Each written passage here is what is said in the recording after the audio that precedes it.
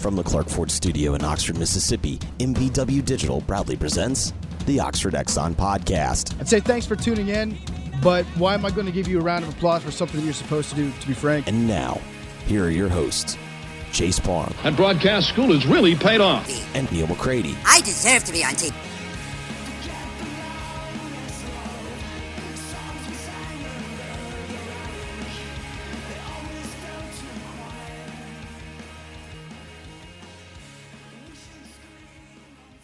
Welcome to this Thursday morning edition of the Oxford Exxon Podcast. Chase Parham, Neal McCready, Clark Ford Studio here with you this morning. We'll also welcome in Jeffrey Wright in a second to start the program. The program is brought to you every single day by the Oxford Exxon, Highway 6 West in Oxford. You know that you can make your basketball game ticket a coupon at the Oxford Crystal right next door there on Highway 6. You do that, it's $1.50 off a sack full or a steamer pack with the Oxford Crystal, the Oxford Exxon. You got ribs, you got lunch specials. Those are $4.99 with 2 sides of bread, 32-ounce drinks, and more. And again, coming to you from the Clark Ford Studio. We are Clark Ford's in Amory, Mississippi, 662-257-1900's that number. Call it, ask for Corey Clark. Tell Corey what Ford product you're looking for. He'll send you a quote within 15 minutes in business hours. The rest is up to you. You get your quote, you can shop it around, you can do what I've done, and that's hop into a Clark Ford. You'll love the product. You'll love the service after the sale. Corey wants to be your car guy. He wants to be your truck guy. He'll prove that to you when you call the number 662-257-1900. Guest join our little podcast on the Rafters Music and Food Hotline. Rafters would be a great place this weekend to hang out before Alabama and Ole Miss, maybe after the baseball game. They'll have the game on the big screens, and then they'll have basketball on as well on all the screens there at Rafters. And then on Sunday, brunch begins at 10:45, featuring homemade biscuits and chicken and waffles, live bluegrass music, $2 mimosas, $5 famous Bloody Marys, and then don't forget, it's coming up soon, the Fat Tuesday party on February the 25th. Celebrate New Orleans style with DJ Drum, Hurricanes, and Daiquiris. All of that at Rafters Music and Food on the Square in Oxford. And now we go to the Rafters Music and Food Hotline. And our buddy Jeffrey Wright of 92.9 FM in Memphis. Jeffrey, how are you? Good morning, gentlemen. How are y'all? Just another day in rainy Oxford. Are you doing better than little Mikey Bloomberg? Yeah, Mikey Bloomberg had a tough time last night. I actually watched a little of the debate. I didn't watch much of it. I find the debates somewhat fascinating because in the end, I don't think they matter, because I think what matters is the ads. Because I'm convinced that we live in a society that is generally full of stupid people. I tell my kids all the time, just be average. Average makes you exceptional. If you're exceptional, you'll be a genius.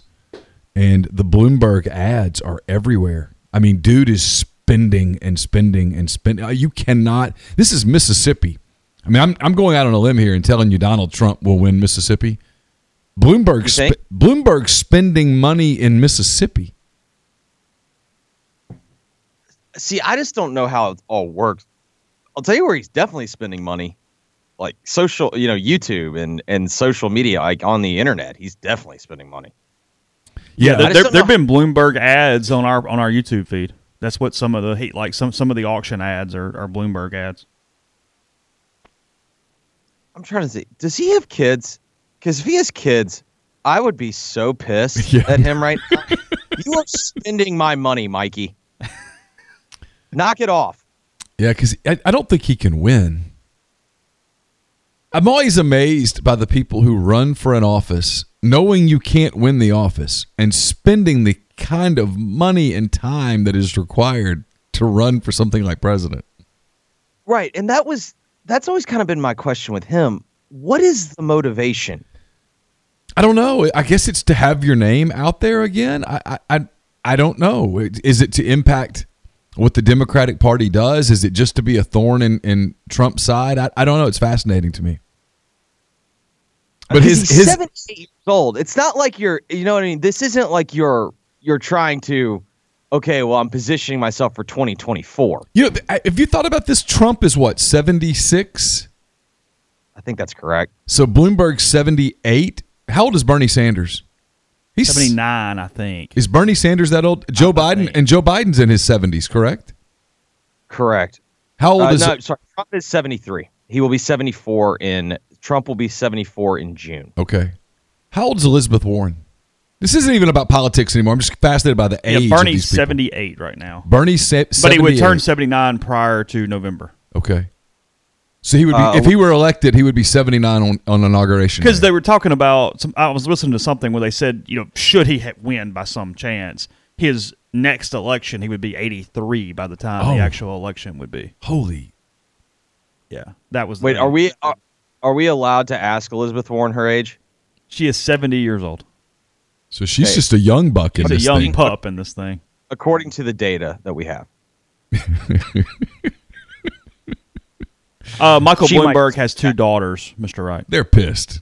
They should be angry right now. He is spending their money. Money, Dad!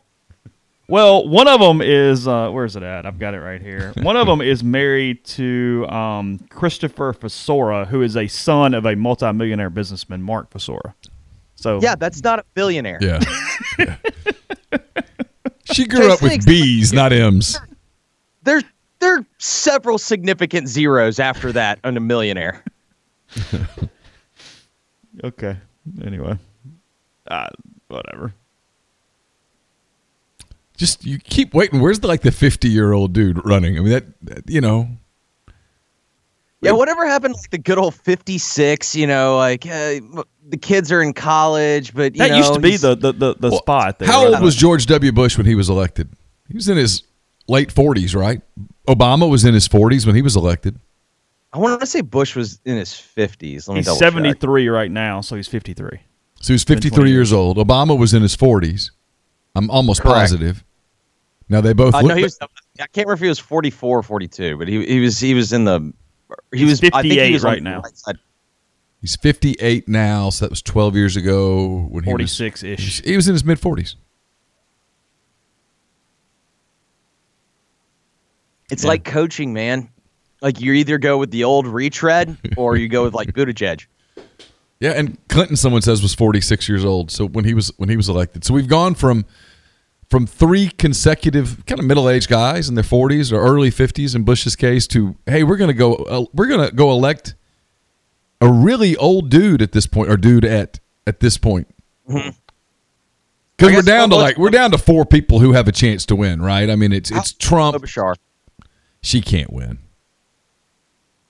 Boy, she was feisty last night.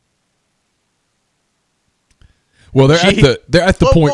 What was it? What was her line? She had an unbelievable line to Buttigieg, like, "I'm sorry, Mayor Pete, we can't all be as perfect as you." It was so sticky. Like you know, like when you see someone when they get ripped and their shoulders immediately shrug. Like that's the first time I ever seen Buttigieg. I was like, "Ooh, yikes!" See, when we're at the point already where if you're way behind. To make the football analogy, you just have to abandon the running game. It's time to air this thing out because you're either going to get back into it or you're going to run anymore. This is whatever the game plan was coming in. I mean, you might put one running back on the field, but for the most part, you are spreading out and you are throwing. Yeah, you're not kidding anybody. You're throwing the ball on every play, trying to get back into it. I don't know.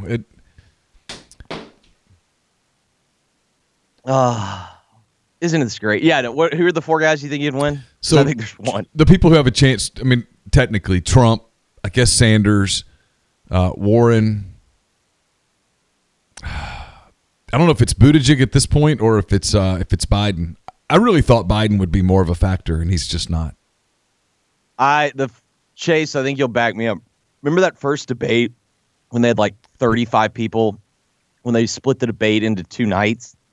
Because they had that many people, and 4 years ago. I just remember texting Chase in a group chat that we're in. I was like, "This is not going to go well for him." He looked senile, like he didn't understand questions. Like in the end, there is a celebrity element of this, and a popularity contest, and it was just obvious. Being the elder statesman and whatnot, like that does not matter. No, I don't know. At some point, I'm going to get Austin Barber or some political people on just to sort of, because I'm just curious to see what they think. It's what's interesting to me. The most interesting thing to me about, and we'll get off politics here because otherwise we get killed more. We can talk politics. We can't talk professional sports, but we can talk politics. The theater of politics. One of the things that I find most fascinating about it is that the unquestioned leader as of this moment of the Democratic Party remains Barack Obama, and he continues to tell them, guys, you've got to embrace something close to the middle to win. And they just look at him and say, Well, it's that weird reality of they're campaigning to win the nomination right now. And those that are going to vote in the primaries and the caucuses, those are always the highly motivated members of your party, which typically are the extremes of both parties. And so I'll tell you what I thought was fascinating. I saw there was a guy in California that is a statistician, and he did this will turn it into journalism / we can get it to sports. He did a based on Twitter alone and the reaction of Twitter alone, he did essentially like a survey of where politicians, or I'm sorry, it was like where journalists fall based upon politicians' political leanings. And the most fascinating to me thing, the most obvious thing is the journalism in general. The model for a journalist is somewhere left of Bernie Sanders and right of AOC. Wow. But the thing that was really striking to me... Left of Sanders? Yeah, I saw Correct. this too. Like on a 1 to 10, it was like 1.8 or 2.2 or something like that. Which, wow. no matter what the average journalist tells you, like that is true in my experience. I should preface by saying in my experience. Oh, there are national people with national talent who have not advanced as far as they should have advanced in their careers because of their... But what I thought was really interesting about that graph was Barack Obama was right of the medium Senate Democrat. Not super right, but he was right of it in terms of positioning. On a 1 to 10, he's probably a 4. How much different was he? Because I think Clinton's left center. Like how much real different was he? Like I think times change and whatnot, so some like policies change, but in general, like the way that he governed, how much further to the left was he than Clinton? Not a lot. He understood in much the same way that Clinton did, and much the same way that Bush did. If you go back and look at three people that over the course of their careers were the president for 24 years. If you sprint one way or the other, you alienate so much. If you're actually trying to get things done, you do have to operate somewhere in that 4 to 6 range. You can't get 3 or lower or 7 or higher and get a lot done. Well, I mean, but general, I think if you looked at it today, where American politics are today, I think Bill Clinton would have a very difficult time getting elected. I think Barack Obama would have a very difficult time getting elected, and I think George W. Bush would have no chance at a nomination. You can't run as a practical, common sense person who leans right or leans left. That you can't win the nomination. I think I agree with you on Clinton. There's a lot of reasons Clinton would have trouble getting elected today. I agree with you on Bush and securing a nomination. I still think Obama has. There are just certain, like throughout the course of history we've seen in politics, sometimes there's just the rock star type celebrity, and I still think Obama fits into that category. He probably does. I just wonder if Senator Barack Obama today, running as in the middle, could he get a nomination? I just don't know. Last thing on this, I think I agree with you, but voters showed in 2016 that polls are wrong, that a lot of national pundits are wrong and different things. Why couldn't the centrists get elected? They actually get the votes. They just don't necessarily get the pub and some of the they stuff. They can get elected. They can't win their party's nomination. That's what I'm talking about, though. You still don't think the average party person is somewhat to the right? I don't know. They're choosing between negative evil or the best evil right now more than actually a candidate they would get behind? Well, I'm just watching the Democrats. I don't know what the Republicans will do. I guess we'll find out in 4 years. You watch the Democrats right now, and they're not operating by what seems to make common sense. Yeah. They're running. They're running a guy in Sanders. I don't want to get overly political here, but you know that Trump's going to run, no matter who it is. Trump's going to run a vicious, personal, nasty campaign because he's proven. This isn't a criticism either. He's proven that he does not have a standard. There is not a line in the sand that he won't cross. He'll cross any line. And so he's going to attack Bernie Sanders on his health. The man's had heart attacks. And he's going to call him a socialist. And then he's going to say, hey, here's a socialist who owns 3 homes and only flies first class and blah, blah, blah. They're going to kill him. Whoa. That's insulting to people that fly first class. He only flies private. Yeah, but you understand what I'm saying. When in the past, when he has flown commercial, because you see all these pictures of him, he only flies first class, and that's fine. I mean, if you have millions and millions and millions of dollars, why the hell not? I mean, you're not going to sit back in a middle seat, for God's sake. But my point is he runs as this socialist who wants to do all these intricate tax things, and he wants to talk about punishing the rich. He's very rich. He hasn't. Well, Bernie Sanders can't win a national election, and yet they're going to push him through. Well, to me, it's even more so. Like, I think what we're seeing with the Democrats is the same thing that we saw in 2016 with the Republicans, in that the party strength, the party no longer has the ability to sit there and say, "This is our guy," or "This is our gal," or "Here are the 2 or 3." It is now, that's why we keep seeing these wide open fields, because the party no longer can kind of say, like, okay, this is what we're doing. Yeah. It's this person's turn, and we're just going to, this is what the party stance is. And so because of that, you get these wide open fields, and with the fields being so wide open, it takes forever to narrow it down, and you wind up with just uninspiring characters. Yeah. Switching up a little bit, Jeffrey, what's your first take on this new part of the collective bargaining agreement with the NFL? Adam Schefter yesterday reporting that should this go into effect as early as next season, there will be 7 playoff teams from each conference, not 6. They're adding a game to the regular season, also taking a game away from the preseason, and you would have 3 games in each conference on wild card weekend. So the one interesting aspect is the 17th game, because the leaders of the players union, according to reports now, believe that they can get that done, but there are reports out there that there are other high-ranking members of the players union that is like a non-starter. So I think that's what's going to be fascinating. I think, based on conversations that I've had, based on things that I've read, I don't think this is a leverage tool by the owners to try and get some type of deal in the CBA. I think this is entirely based upon the television networks. So the NFL's main TV packages, the Fox TV package that has the NFC and the CBS TV package that has the AFC, those expire in 2022. Okay. ESPN's Monday night package expires in 2021.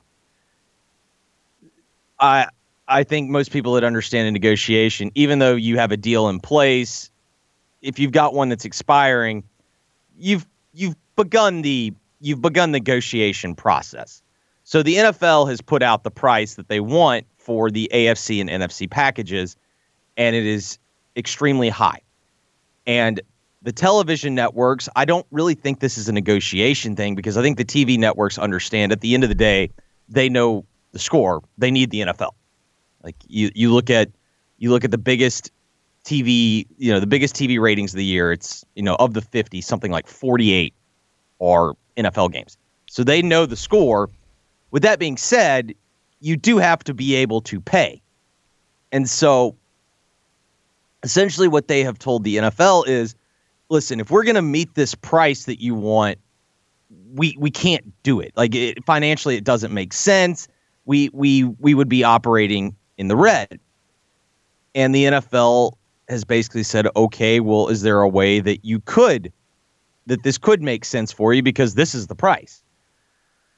So essentially, well, the NFL, the networks were like, well, yeah, if you give us 2 more weeks of games, and that was where the 18-game schedule became a thing. And the 18-game schedule was never really going to get passed from the players' union side. And so then they start kind of working on the compromise. And the one thing that everyone could agree on was, okay, we add the 7th playoff team. That gives whoever gets the package, the AFC and NFC package, that gives them an extra playoff game that they can sell. Okay, that works. So now the hang up is, do they get that extra week of games for the 17th game? And I guess if you're making me predict today, I'll say that it gets done, but I'm not confident on that because I think the player's asking price for a 17th game is going to be 50% of the revenue, so a 50-50 split.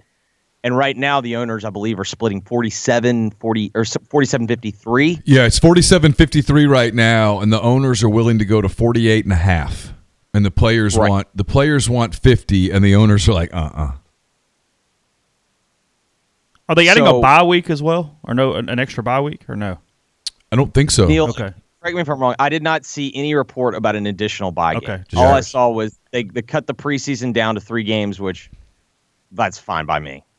Honestly, you can get the preseason down to 2 games. I'm good. Well, I kind of think that's where this is headed. I think the players are going to say, okay, well, if we don't get 50, we want the preseason cut down to just 2 games, because the veteran players are terrified of the preseason because they get hurt in the preseason and they don't get paid. Correct. And then I guess there are some people, though, that in the union, I don't know how it would work out, but there's got to be some people in the union that want the preseason because that's how they think they make teams. Sure. Well, they've done this forever. You know, as the calendar becomes more and more year round, they're saying basically we don't need it. And some in the union say, well, but that's like you said, that's where guys make teams. I don't know. It's going to be decided by the. I think in the end they're headed towards 48.5%, 49%, a 17th game, an extra playoff team, which provides now just one team gets a bye, and you have essentially 3 wild card games in both leagues, AFC, NFC. Networks make money. Here's what was fascinating, though. The last 2 Super Bowl champions, the Patriots and the Chiefs, they were both the 2 seed. They would have had to have played wild card weekend. Mm-hmm. Yeah. I like the 2 buys. I do have a little bit of a problem with only the 1 buy. But I mean, you know what? Rams and Steelers would have been your extra playoff teams last year. Correct.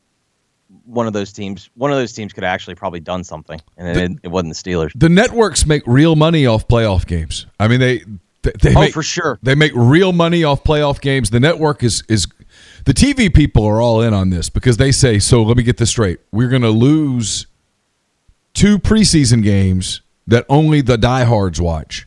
Well, no. Let me go one further. The preseason games are sold by the teams locally. Right. So the networks have a net gain of 2.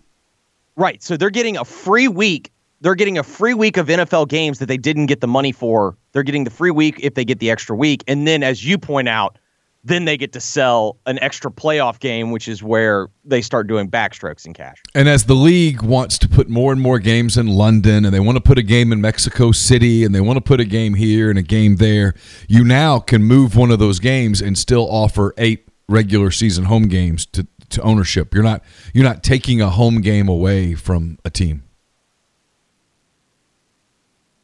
Now, that might just be another opportunity for Khan to maybe get a 3rd London game. Oh, I think they want to put multiple games in London. Yeah, I'm just saying. Like right now, I think the Jags have 2. They have 2 London games this year. I want to say they're both home games. Like, I think there's only 6 games in Jacksonville right now. It's where I don't understand why it's a common sense thing. Why the league can't look at Jacksonville and say this doesn't work. Why they continue to try to force that? Just say it doesn't work. Move them. Yeah, I mean, I guess the question is, okay, there's logistically, name another city that's going to, because the first thing's going to be who's giving them a new stadium. And also, I'm not up to date on Jags legalism. Just knowing kind of how these kind of contracts work, I would bet when Jacksonville renovate, remember they did like another big renovation, I don't know, 3 or 4 years ago. I bet when they did that renovation that there was some type of language about extending how long, like this, because this is what the Grizzlies have done. Like the Grizzlies, when they got more money from the city, they had to sign an extension on how long they have to be there before they could even relocate. And I would think the Jaguars had a similar deal when they got their stadium redone for the second time.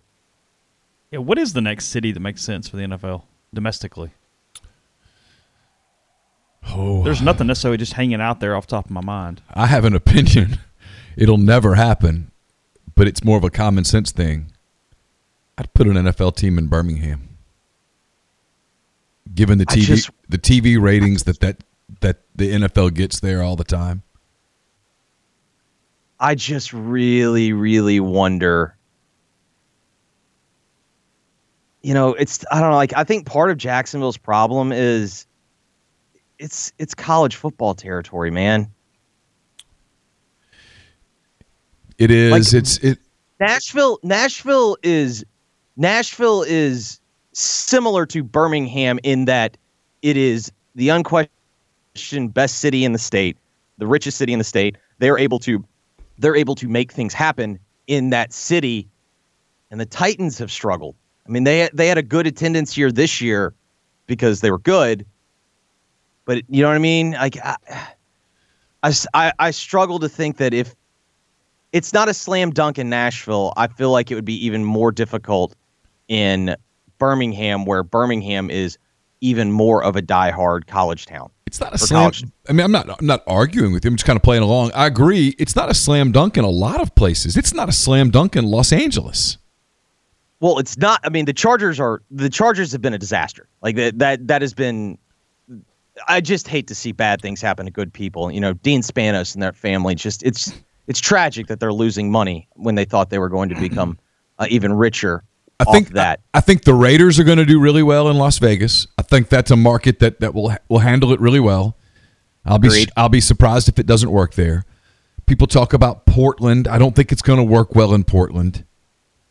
I think it could work in Portland because Portland, the Pacific Northwest, like for instance, look at these XFL numbers that we're seeing.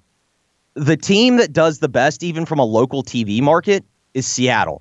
And Portland has that same, Portland is they jump up and down and tell you how great of sports fans they are. But I still think I'm going to bet the Seahawks don't want them in Portland. No, the Seahawks would not want them. And in much the same way that the Falcons and the Titans would scream bloody murder about a team in Birmingham. Yes, and I would imagine the Panthers wouldn't be thrilled either. No, they wouldn't be excited. I'm trying to think what works. I mean, really, there's just not. Unless you're trying to throw another team in Texas. San Antonio. I mean, remember in San Antonio had the chance. Like their answer was to try to redo the Alamo Dome. Like that's. I mean, I guess right now the biggest city, right, is not Portland. The biggest city without a team would be Salt Lake City, correct? Somebody actually just put that in the live stream. Salt Lake is kind of intriguing in an odd way. Yeah. Is it an attractive destination for NFL players? Yeah. Would it be able to sign free agents? If they pay. Yeah, NFL is not as beholden on that as NBA is. They'll go wherever if it's competitive and there's money. Too. And there's only so few players in the NBA or so few players in the NFL that are going to get like huge endorsement money. Yeah. Like, it's just not, I don't know. Like, I agree with you. I don't think it's a destination, but Green Bay's not a free agent destination, and that hasn't stopped them from being competitive. No, that's true. That's true. I mean, St. Louis, you could put a team back in St. Louis, but it hasn't worked. There's no sign that works. Well, and the other thing is, so, I mean, that was supposedly that was one of the offers, was to move the Chargers to St. Louis when it was obvious that it wasn't working. But, you know, St. Louis is still going to have to build that Riverfront Stadium, and that's another $1 billion. San Diego's out there. I don't know. I just, you know, I think San Diego's same thing. San Diego's not going to build the freaking stadium. I think what the league wants to do very clearly is to put a franchise in Mexico City or London. I think that's obvious. They are, and I think they will force that if it comes to it. They are just bound and determined to do it.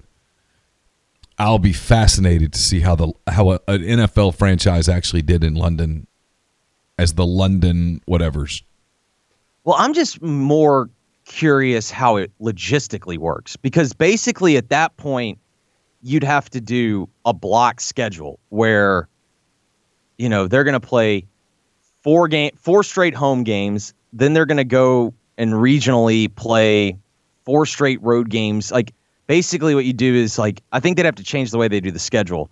They would play 4 straight home games, then they go and would play, you know, whatever the crossover division is, the AFC North. And so then you kind of base and camp somewhere in America for a month. And then you play those 4 teams. And then you, like, your last 4 games of the regular season are all on the road. Yeah. I mean, I don't think it works.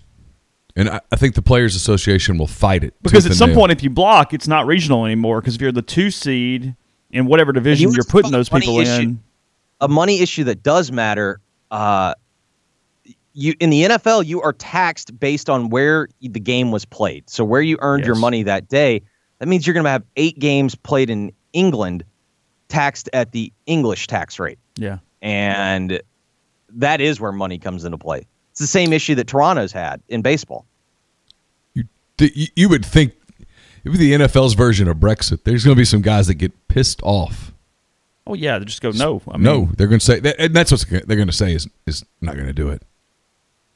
And I just wonder, like, I know the London games do well, but they're kind of a novelty over there. You know what I mean? Like, what happens when you have 10 straight years because you can't field a good team?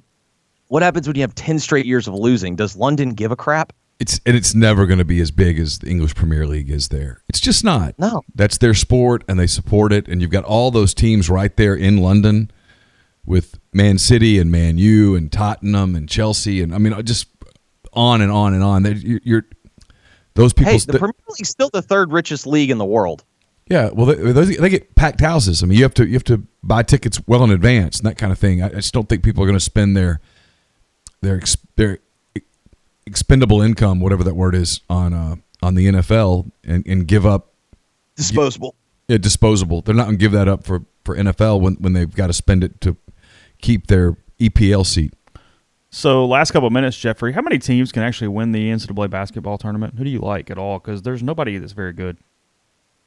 All right, Neal, help me out here. I think we agree Baylor is probably the best, most consistent team, but I think in the back of our minds we're really like, can Scott Drew win a national championship? Is that a fair statement? That's fair. They're good enough to win a title. They're elite defensively. Now, if you want to go on historical trends suggest you basically have to be a top 15 adjusted efficient offense, according to Ken Pom, and a top 15 adjusted efficient defense. So the teams that apply there are Kansas, San Diego State, Duke, and guys, I think we need to pray for Coach K. I don't know if you saw last night, but 22-point loss to NC State. Listen, I'm just worried about his health.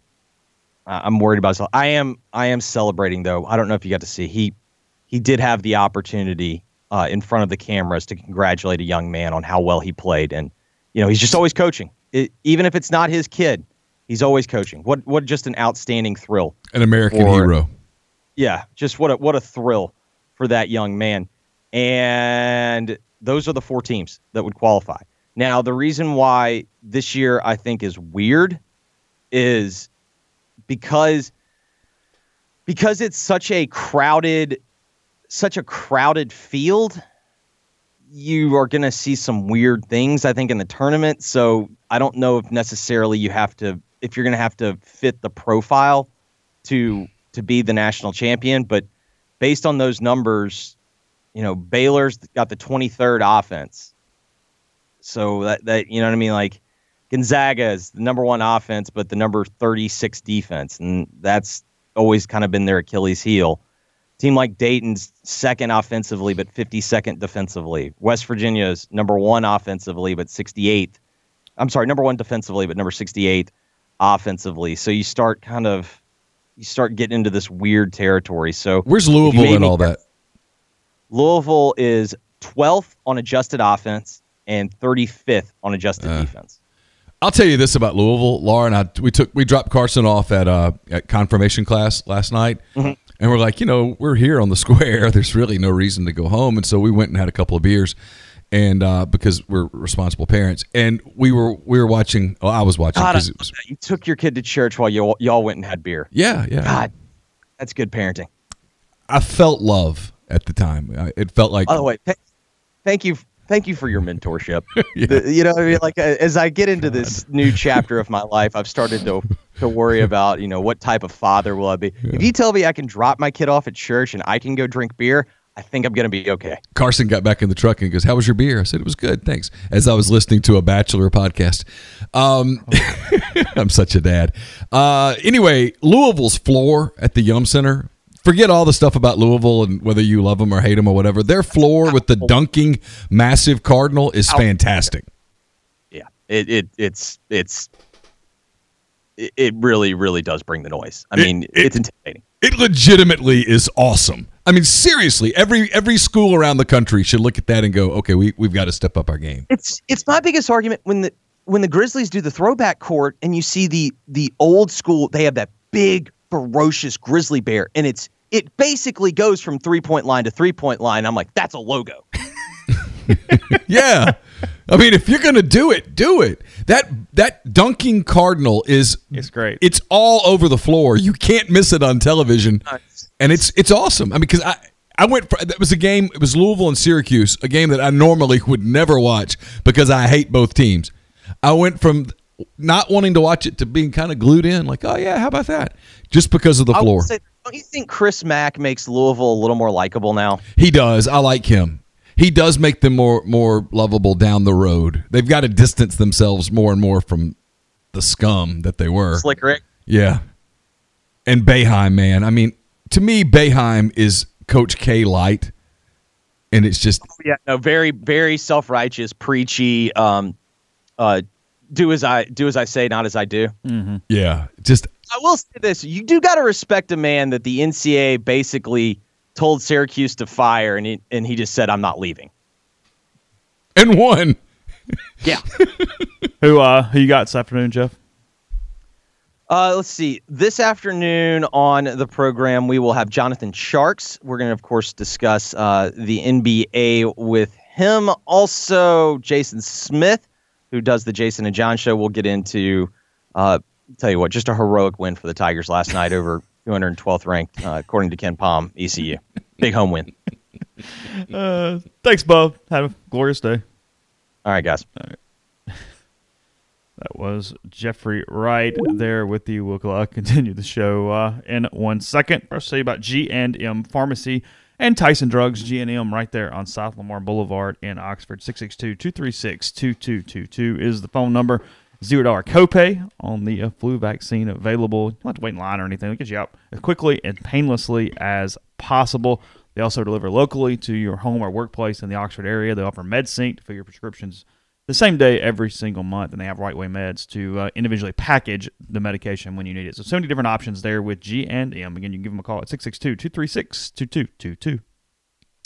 Our friends at Blue Delta Jeans are excited to announce that they have begun accepting pre-orders for the return of Duck Canvas. Longtime Blue Delta Jeans clients will remember this durable, long-lasting fabric. It's back in stock by popular demand in canyon brown, green, gray, and navy at 10.5 ounces. This Georgia milled fabric will provide you with the ultimate American-made pant that is nearly unbreakable. For more information or to place your orders today, go to BlueDeltaJeans.com or reach out to Blue Delta Jeans on social media at Blue Delta Jeans. We are also brought to you by Dead Soxy. If you're looking to give your employees or clients something beyond the typical koozie, you need awesome marketing swag for your client or potential customer, Dead Soxy has you covered with custom socks. What better way to personalize your company swag than to create a product people will use time and time again? Visit deadsoxy.com, scroll to the bottom of the page, click on the custom socks button, and let them hold your hand through the entire process. Don't worry about not having design skills. Just share your vision with the design team, and they will get to work putting your vision into action. Dead Soxy will create a complimentary digital mock-up of your design before any orders are placed. It's time to get customized. Go custom with your friends at Dead Soxy. Also brought to you by Southern Craft Stove and Tap. They've got your pregame and pre-concert needs covered, so whether you're headed to Oxford for basketball or baseball, or you're headed to Tupelo for one of the many events at Bancorp South Arena, make sure you get your event started off right with a visit to Southern Craft, conveniently located off Highway 7 and Sisk Avenue in Oxford, and at 205 East Troy Street in Tupelo. Southern Craft has all your Southern favorites ready to serve your hunger needs. Drop in and enjoy a curated cocktail or one of their many craft beers on tap. And don't forget about their catering. From private events to catering in for your staff at work, Southern Craft has your catering needs covered with a meal everyone is sure to love. So make your day crafty at Southern Craft Stove and Tap. Podcast is brought to you by Visit Oxford. Visit OxfordMS.com is the website. Go to the events page, see what's going on locally in town. You can also stop by their location there on Jackson Avenue in Oxford. They have welcome bags, or they just tell you about some options maybe you do not know about, including food tours. You got the film festival coming soon, and much more. So again, check out the website, bookmark it, see what's going on every single day. Let's visit OxfordMS.com. So let's see, what do we have? I mentioned in the opening, Ole Miss beat Alcorn 9-8 in a thrilling game that lasted 10 innings last night. I heard about this last night. I mean, look. It was a win. Oh, here we go. No. It was a win. Much better than a loss. Winning is better than, losing, as Nuke and Crash would say. Yep. Because Alcorn State last year was 295th in their RPI. That's not positive. There are 299 teams, by the way. Just heads up on that.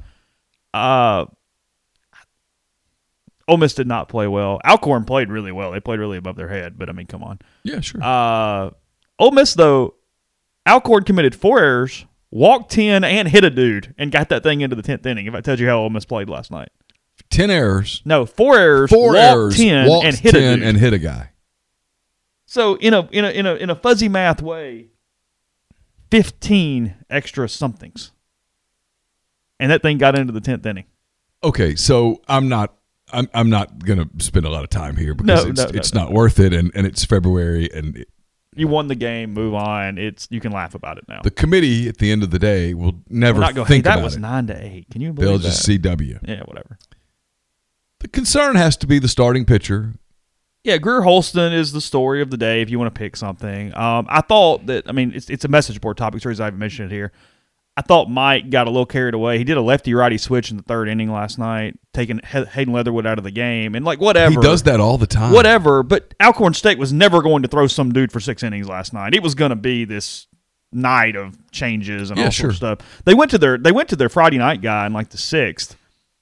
And if you're Alcorn State, you have no chance in hell of an at-large bid. So, yeah, do that. Go try to get a win against an SEC program and give a memory. Because of course. Your regular season means nothing. No. You play a conference tournament later to try to make the NCAA tournament. That's it. No, you did the right thing. We have a chance here. Let's see if we can do it. Yeah. Because if we do, it's something we'll talk about for 20 years. Yeah, let's get a memory. That's all we're doing. Sure.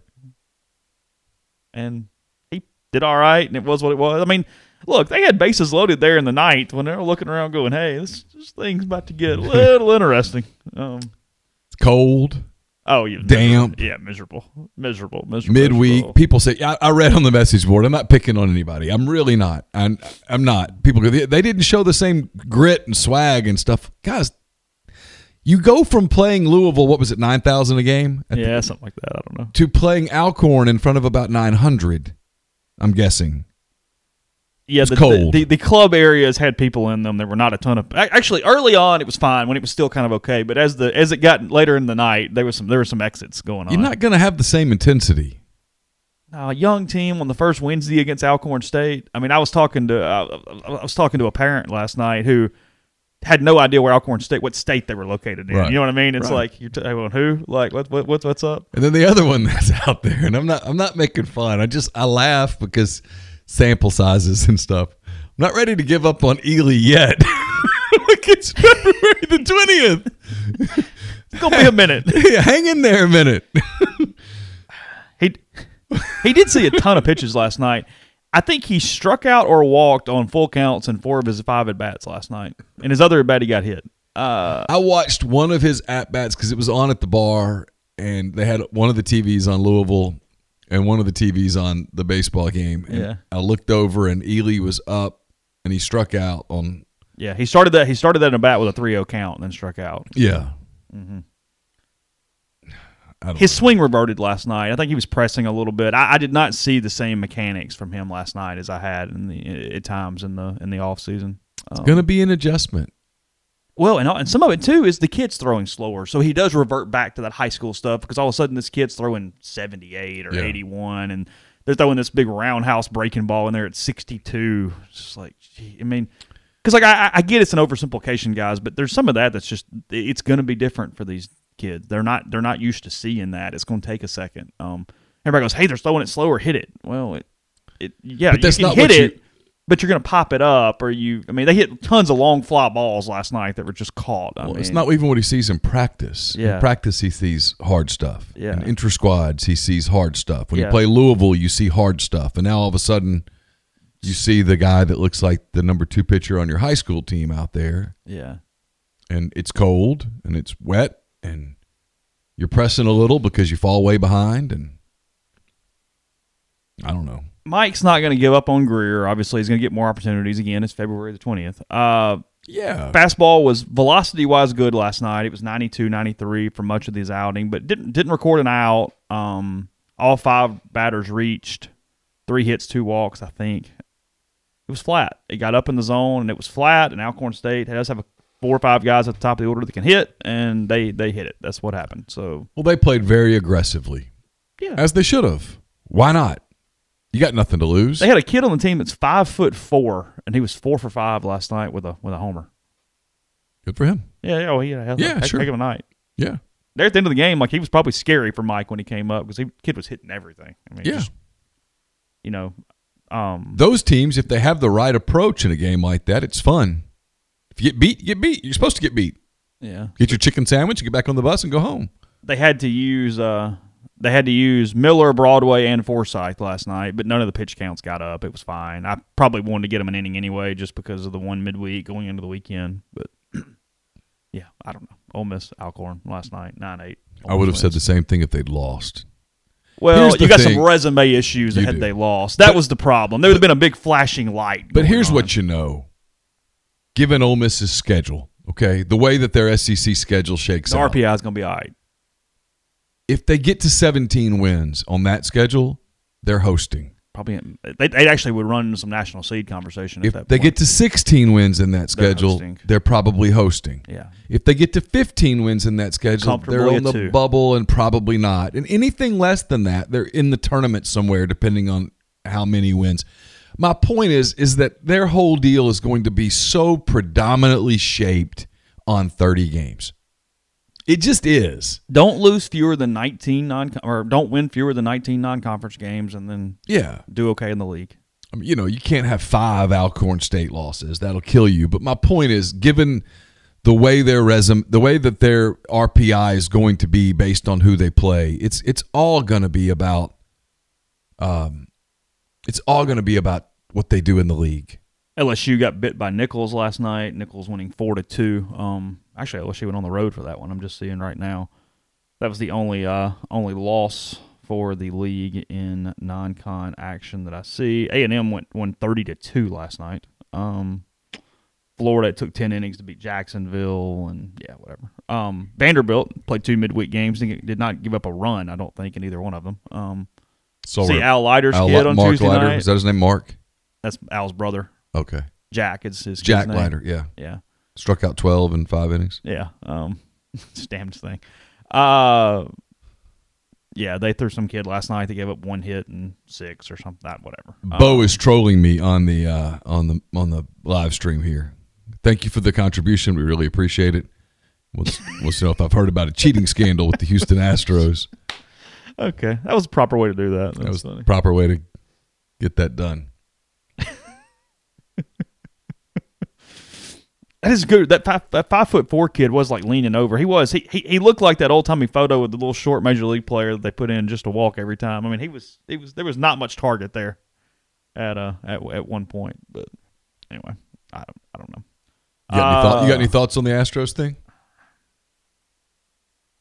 I'm the one that gets killed. Vegas did set the under on 83.5 for how many batters would get plunked this season for Houston. So 1 every other game ish. That's going to be just based. I don't know what the average is for a team getting plunked in a season. What's the baseline number typically? I don't know. The amount of anger that is out there at the commissioner right now is really interesting. You think he's going to pull it? Yeah, I do. And I'm not disagreeing, but when you pull it now, aren't you just showing that you're weak and doing it to pressure? He's already shown that. Yeah, he's already shown that. That's what it feels like. The story's not dying in any way. I know I'm not supposed to talk about it, so I'm trying hard not to, even though it's the biggest story in sports. Okay, I looked this up. The Astros last season were hit 66 times. So it's saying that increases by 18 next season. Significant. That's a lot. Yeah. I would tend under, I think. I need to know the rest of the story before I make a prediction there. That the rank out of the 15 AL teams, 7.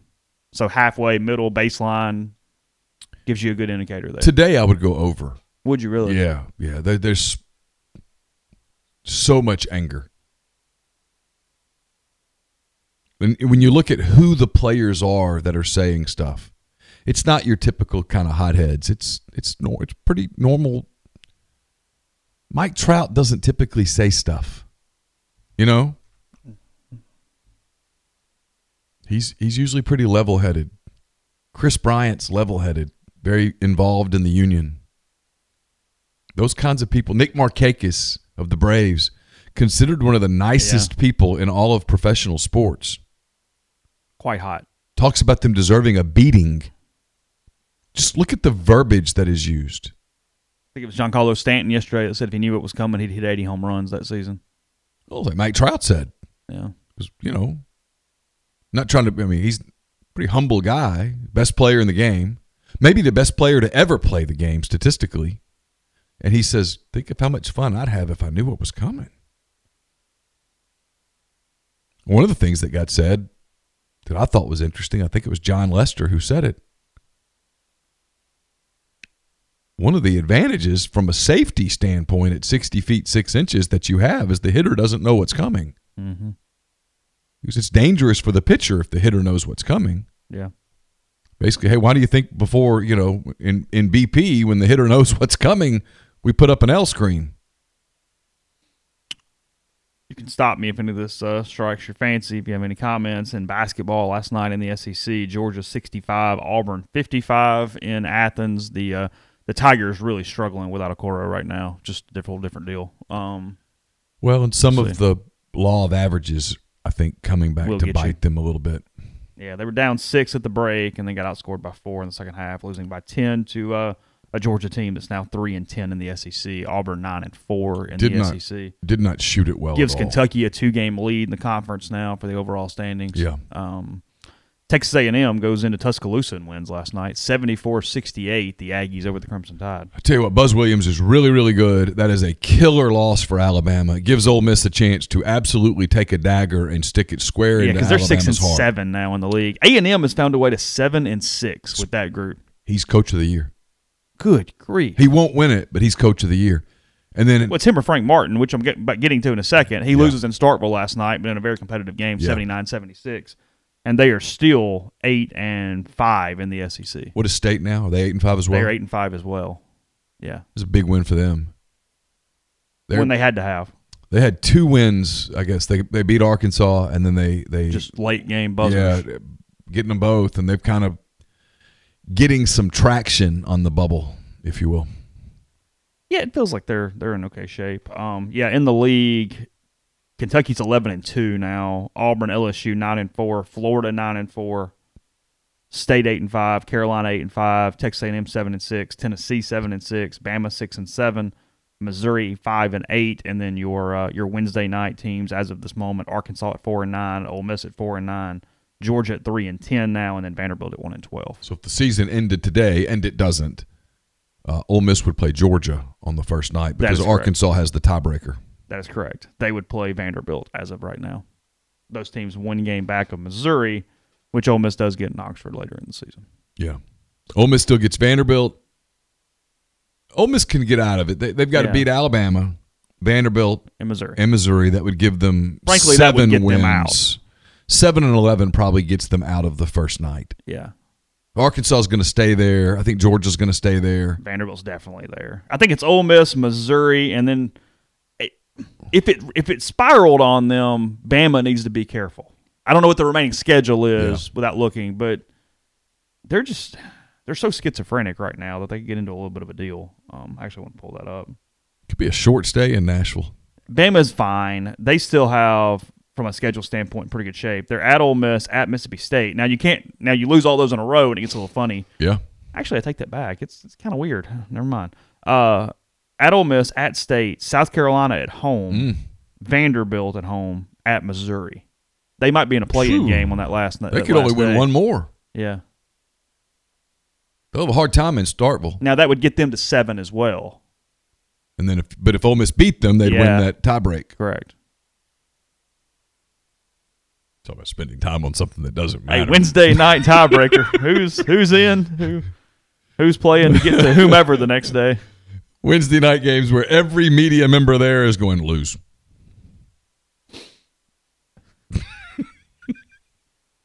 It's in conference tournaments and stuff are when you find out who the homers are. Because the people that are cheering for their teams at conference tournaments, those people are by God locked in. Or Kentucky fans. You got to win the first one to win all of them. Yeah. You do. You got to win the first one to win all of them. NBA takes 6 days off at their break. Yeah, that was bargained in. Yep. Yeah. Speaking of Vanderbilt, the little engine that could, it's becoming funny too because I'm getting blown up more and more on Twitter by Vanderbilt people talking about there's no help and they're just wonderful at what they do. Oh. Well, Corbin did it because he talked to The Athletic and said that the average Vanderbilt baseball player pays $19,000 a year in tuition. But there's a little fuzzy math in that it screws up those numbers a little bit. Anyway. Why can't he just say, we benefit Nobody from some does stuff. that, though. Everybody in every sport has to go, no. Okay. I mean, I don't begrudge him for taking advantage of a system. No. Never. He's not breaking any rules.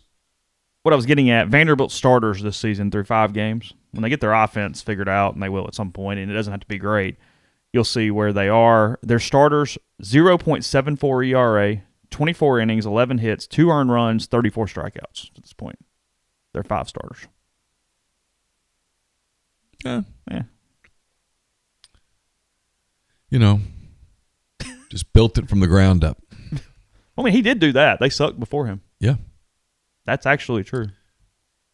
He's created quite frankly, a place where Major League Baseball would do well is in Nashville.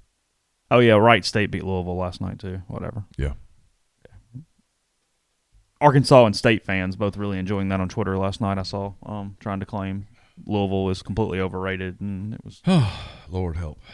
Yeah, there is a college baseball Twitter is very high strung for it to be February 20th right now. I don't really understand what's going on. I don't either. mean, I'm telling you, it is.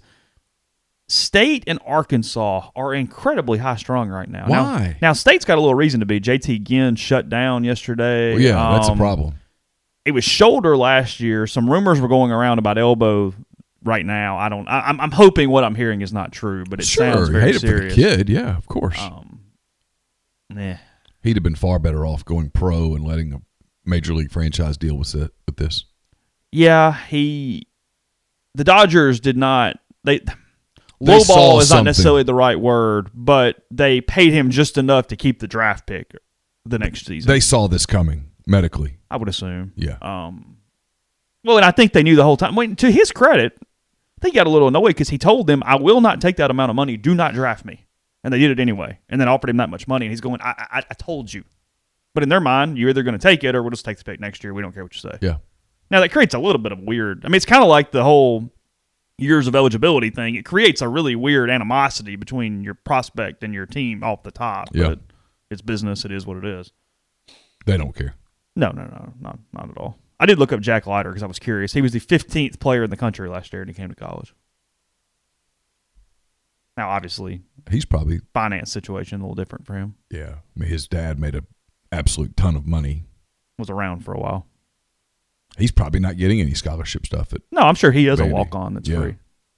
And they do get that from time to time. I mean, they get that a pretty good bit because they go into the Northeast so hard that you do run into that more often. Well, they have developed a reputation as a baseball program because of all of the alumni that they have now in the major leagues, that it's a great place to be year-round, and then, of course, it's a Vanderbilt degree. He is looks like he's going to be a draft-eligible sophomore. He and Rocker have a good chance to go 1-2 next year. Really? Starters in the same draft. Yeah. Decent chance of that. I was just looking at it. Yeah, he's at the age of the 19 draft, he was already 19 in 1 month. Oh. So, yeah, he's definitely a draft-eligible sophomore. After next season. Yeah. Arkansas Twitter got annoyed by sharing a SEC Co-Player of the Week thing, of all things. That's what created the initial problem over the weekend. It's the most underrated, weird rivalry in college sports. Yeah, Ole Miss and Arkansas. I've learned that I'm far more laid back than I ever thought I was. College baseball breeds really strange rivalries. It's February, man. None of this is going to matter. I'm not belittling it at all. It's just it's early. It's like getting worked up about college basketball the first week of November. It's not going to matter. We'll go into our last segment in a minute. And if anything, programs like that, Arkansas, Ole Miss, Mississippi State, the people that want college baseball, and I'm not picking on college baseball here, that want it to become a mainstream sport, right?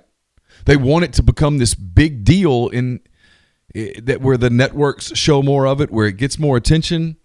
Those are markets where you're getting big crowds and people are excited about it. Those people kind of ought to be looking at that going, hey, that's good for our sport. Mm-hmm. Because nationally, it's still a sport that's trying to find a grasp. Community Mortgage, Oxford, Memphis, Soto County, and Chattanooga. Underwriting and processing is done in Memphis. You're getting local underwriting and understands your market. A leader in condo financing, the float down option, and rates are incredibly good right now. So take advantage of that and talk to Jason, 662-234-2704 or JLOWE@communitymtg.com. Podcast also sponsored by Nest & Wild. Sleep better with a Nest & Wild mattress. Nest & Wild is a Mississippi-based mattress company making a high-quality mattress delivered right to your door. They make buying a new mattress easy. Every Nest & Wild mattress is 1 foot thick, giving you comfort and support that will last. A lot of online brands sell an 8-inch or a 10-inch mattress, but not Nest & Wild. Every one from the Twin to the California King is 1 foot thick. It's also 100% American-made. And also, when you get a Nest & Wild mattress, you're fighting cancer in your sleep. Nest & Wild has partnered with former Major League pitcher Jason Mott and his Foundation Against Cancer. They donate a portion of every mattress sold back to Jason's charity. It's also a no-risk decision. Nest & Wild believes in their product so much, they're offering a 99-night trial on every mattress. So try it out, sleep on it for 99 nights, and if you don't like it, you can return it. nestandwild.com. Order your mattress.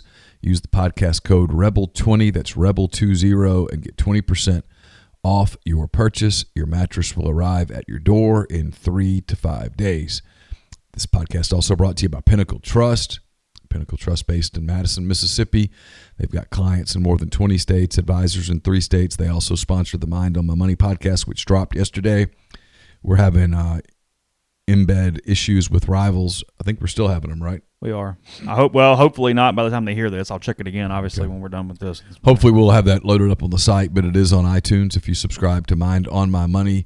That podcast is pretty good. It was not really about money yesterday. It's kind of about opioid addiction and some stuff like that. I think you'll enjoy it. Pintrust.com, PINN Trust.com.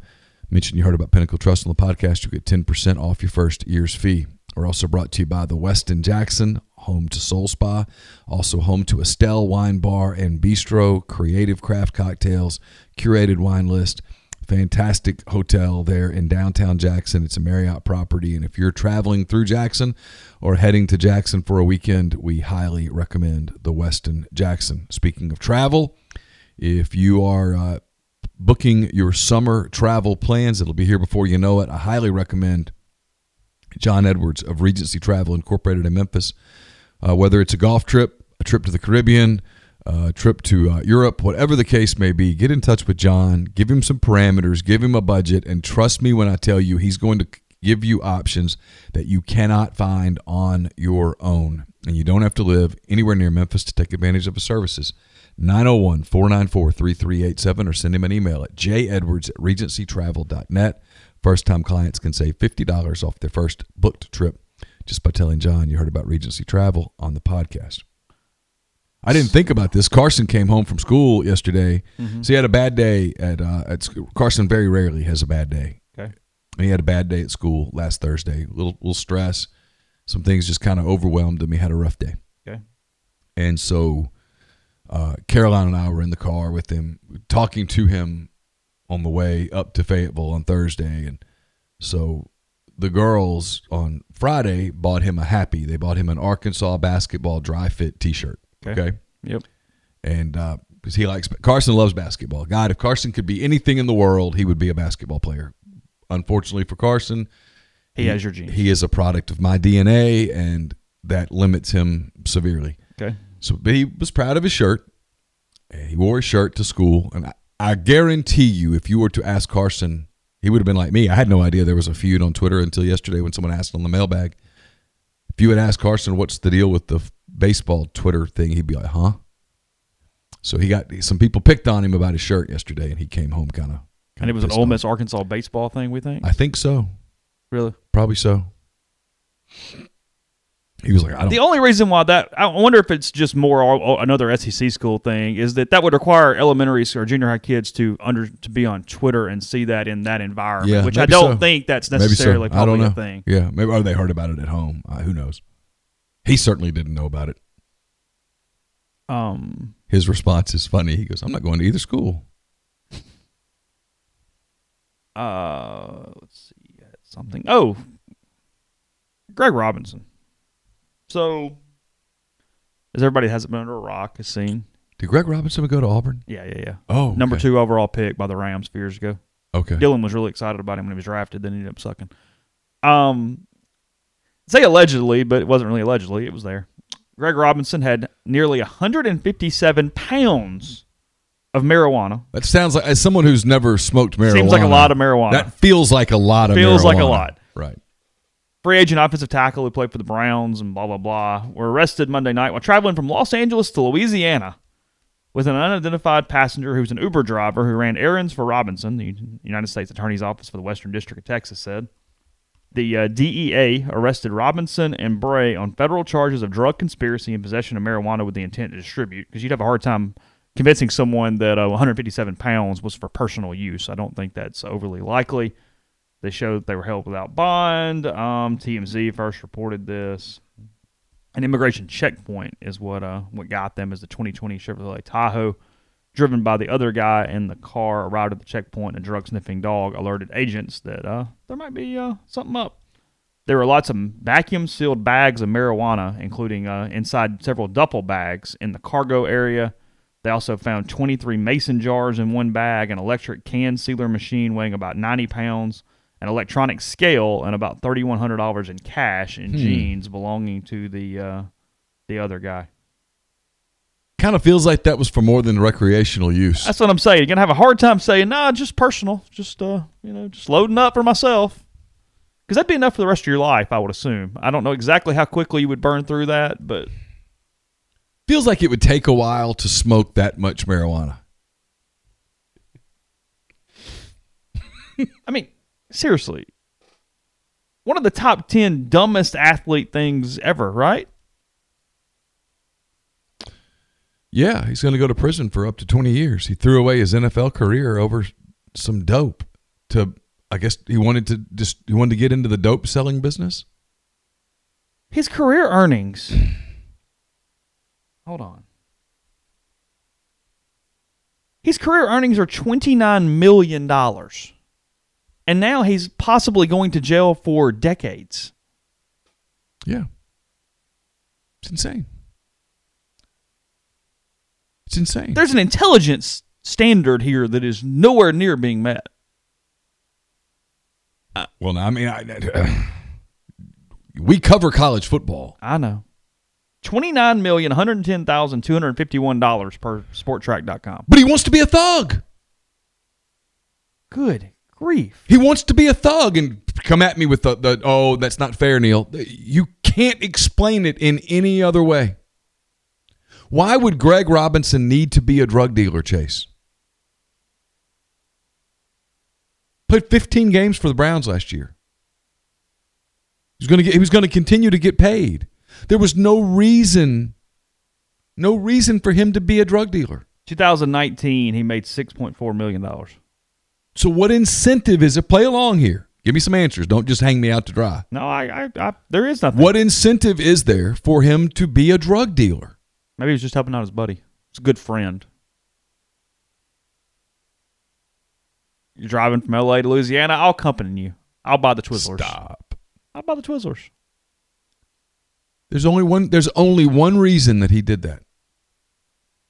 The pressure in his circle to be a thug.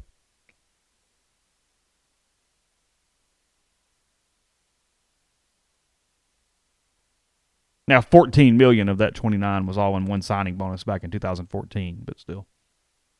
Give me $14 million. Put it in my bank account. I promise you I'm not dealing drugs. No, you can make it work. Feel good about that.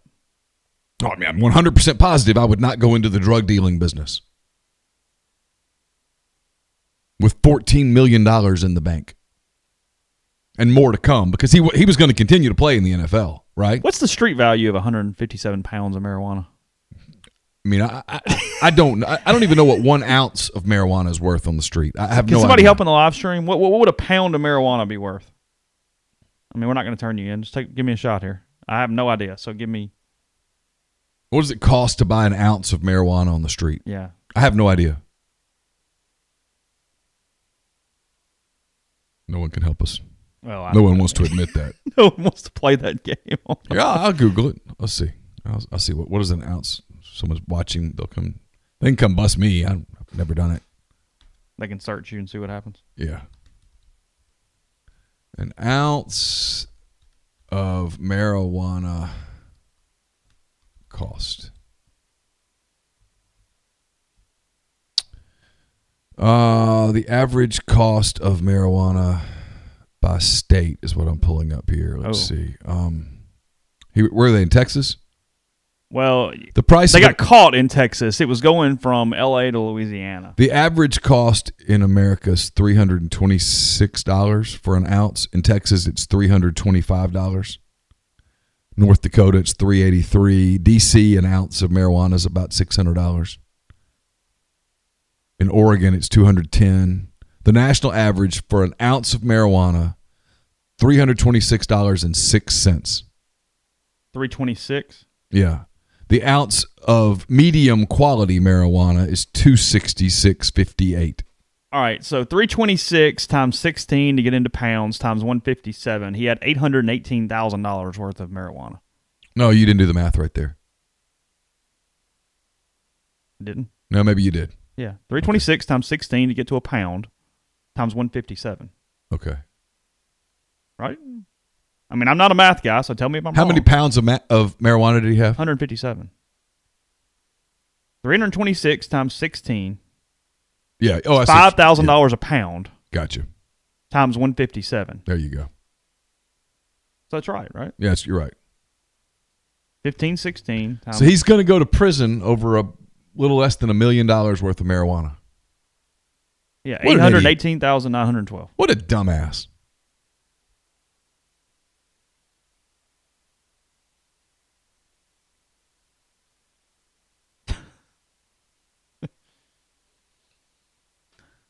Well, What an idiot. it's a good point. Vacuum sealed. I mean, that is a ton of weed. Yeah, I mean, like I said. I know, I'm just saying. I mean, it is a ton of weed. So it says takes a lot to make an ounce. Oh, yeah. Yeah. Jeez. Yeah, the amount of product required to then make 157 pounds of And I'm assuming ready-to-go weed. And I'm assuming they had it vacuum sealed and packed up and That's stuff. yeah. That's what it said. Oh, yeah. I didn't read all of it. Yeah. It's insane. When I first heard Greg Robinson, I thought they meant the former coach. Yeah, runs around 300 here locally. Is that right? Yeah, just ask somebody who I knew would know. So, yeah. Anyway, okay. This is not my thing. I don't have any problem with it, whatever. Just not my thing. How dumb, though, do you have to be? Well, yeah, it's the stupidity. I'm not actually worried about the marijuana situation at the moment. They got caught in El Paso? Somewhere around there, yeah. The El Paso Times is where I was reading the story. That was the link I had. I wonder what that's like in those moments when you get pulled over right there. When you know. It's over. Yeah. My career's over. My money's gone. Everything's My done life's right now. over. He's, 25 years old? Probably a little older than that, but 27, something like that. Yeah. Gonna be in federal prison till you're almost 50. He's 27 years old. Gonna be in federal prison till he's 47 years old. What that must feel like?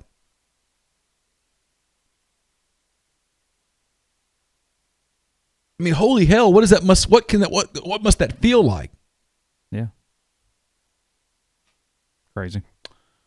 All right, on that glorious high note, we'll close there. High note. Look, it's good. I was really proud back in the day when I ran that headline and said Reb's depth goes up in smoke when half the linebacker crew all got busted with weed that night at the apartment complex. Things you do with the student paper that you don't necessarily do in other places. That would be a funny. You could have a lot of fun with this, except for the fact that at the end of the day, it's so. The other thing that you start thinking about, and I'm gonna get killed here. Someone like him, is part of his legal defense going to be that he's suffering from the beginning of CTE, that he can't think clearly, he can't judge clearly. He does open up lots of jokes. I'm proud of you guys in the live stream right now. I'll be honest. Matt Browning's is really funny. Yeah. I'm trying not to make the joke that I really want to make. You got one? I mean, this, for the Auburn family, is time for a moment of prayer. Need a circle. It really should circle up. Yeah, circle up. Yeah. But just make sure the media is there to tweet that out for the recruits. Oh, gosh. All right. Love all of you. ContentRebelGrove.com. Again, back tomorrow with another podcast. And we will talk to you then.